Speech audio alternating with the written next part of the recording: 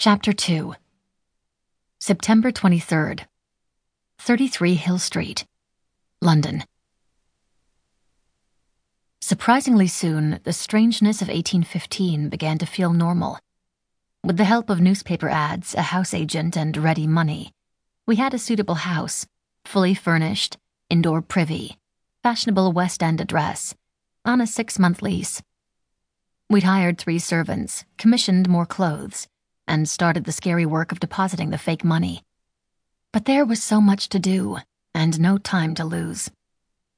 Routines were established, habits began to form.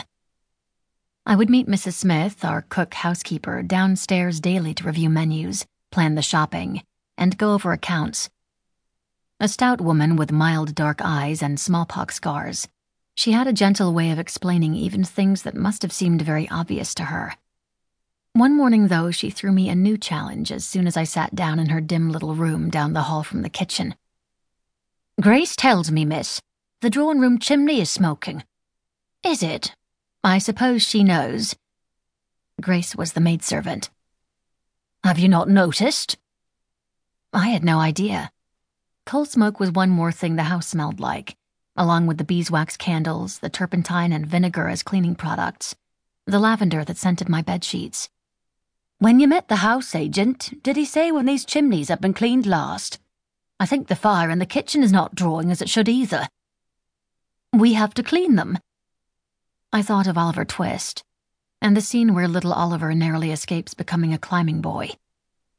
Mrs. Smith blinked slowly, her way of repressing amazement at how little I knew. The Institute's solution to our having no family, friends, or acquaintances, in an England where the gentry all seemed to know each other, or be within a few degrees of separation, was to make us orphaned siblings, the children of a Jamaica planter.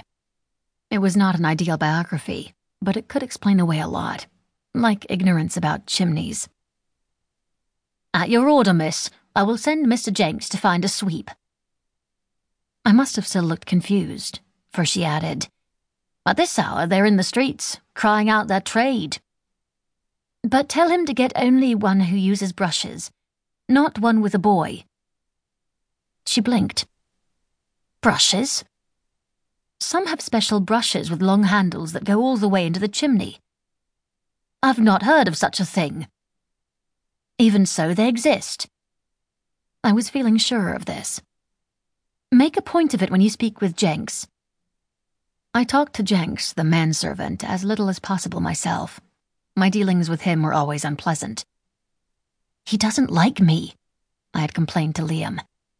"Whenever I ask him to do something, he sneers at me and finds a reason it's impossible." Liam had looked skeptical. Jenks was always fawningly polite to him.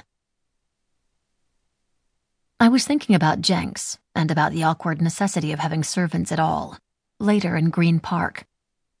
A morning walk was another routine we'd established, a time to discuss things without fear of being overheard.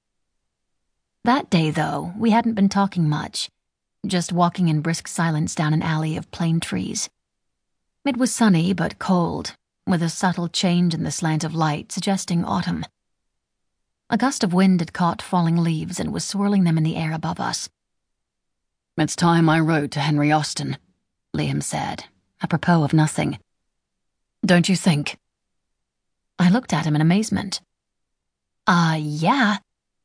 It was what I'd been urging him to do almost since we'd arrived in 1815, certainly since we'd taken the house on Hill Street and had a fancy address to write from. Liam had kept putting me off, saying that we needed more research.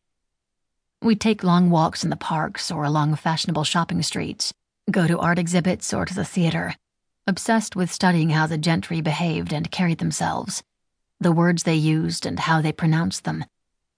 I empathized in a way. We had one chance to make a good impression on Henry Austen. Failure meant losing our best opportunity to meet his sister. In another way, it was making me crazy. There was no time to lose.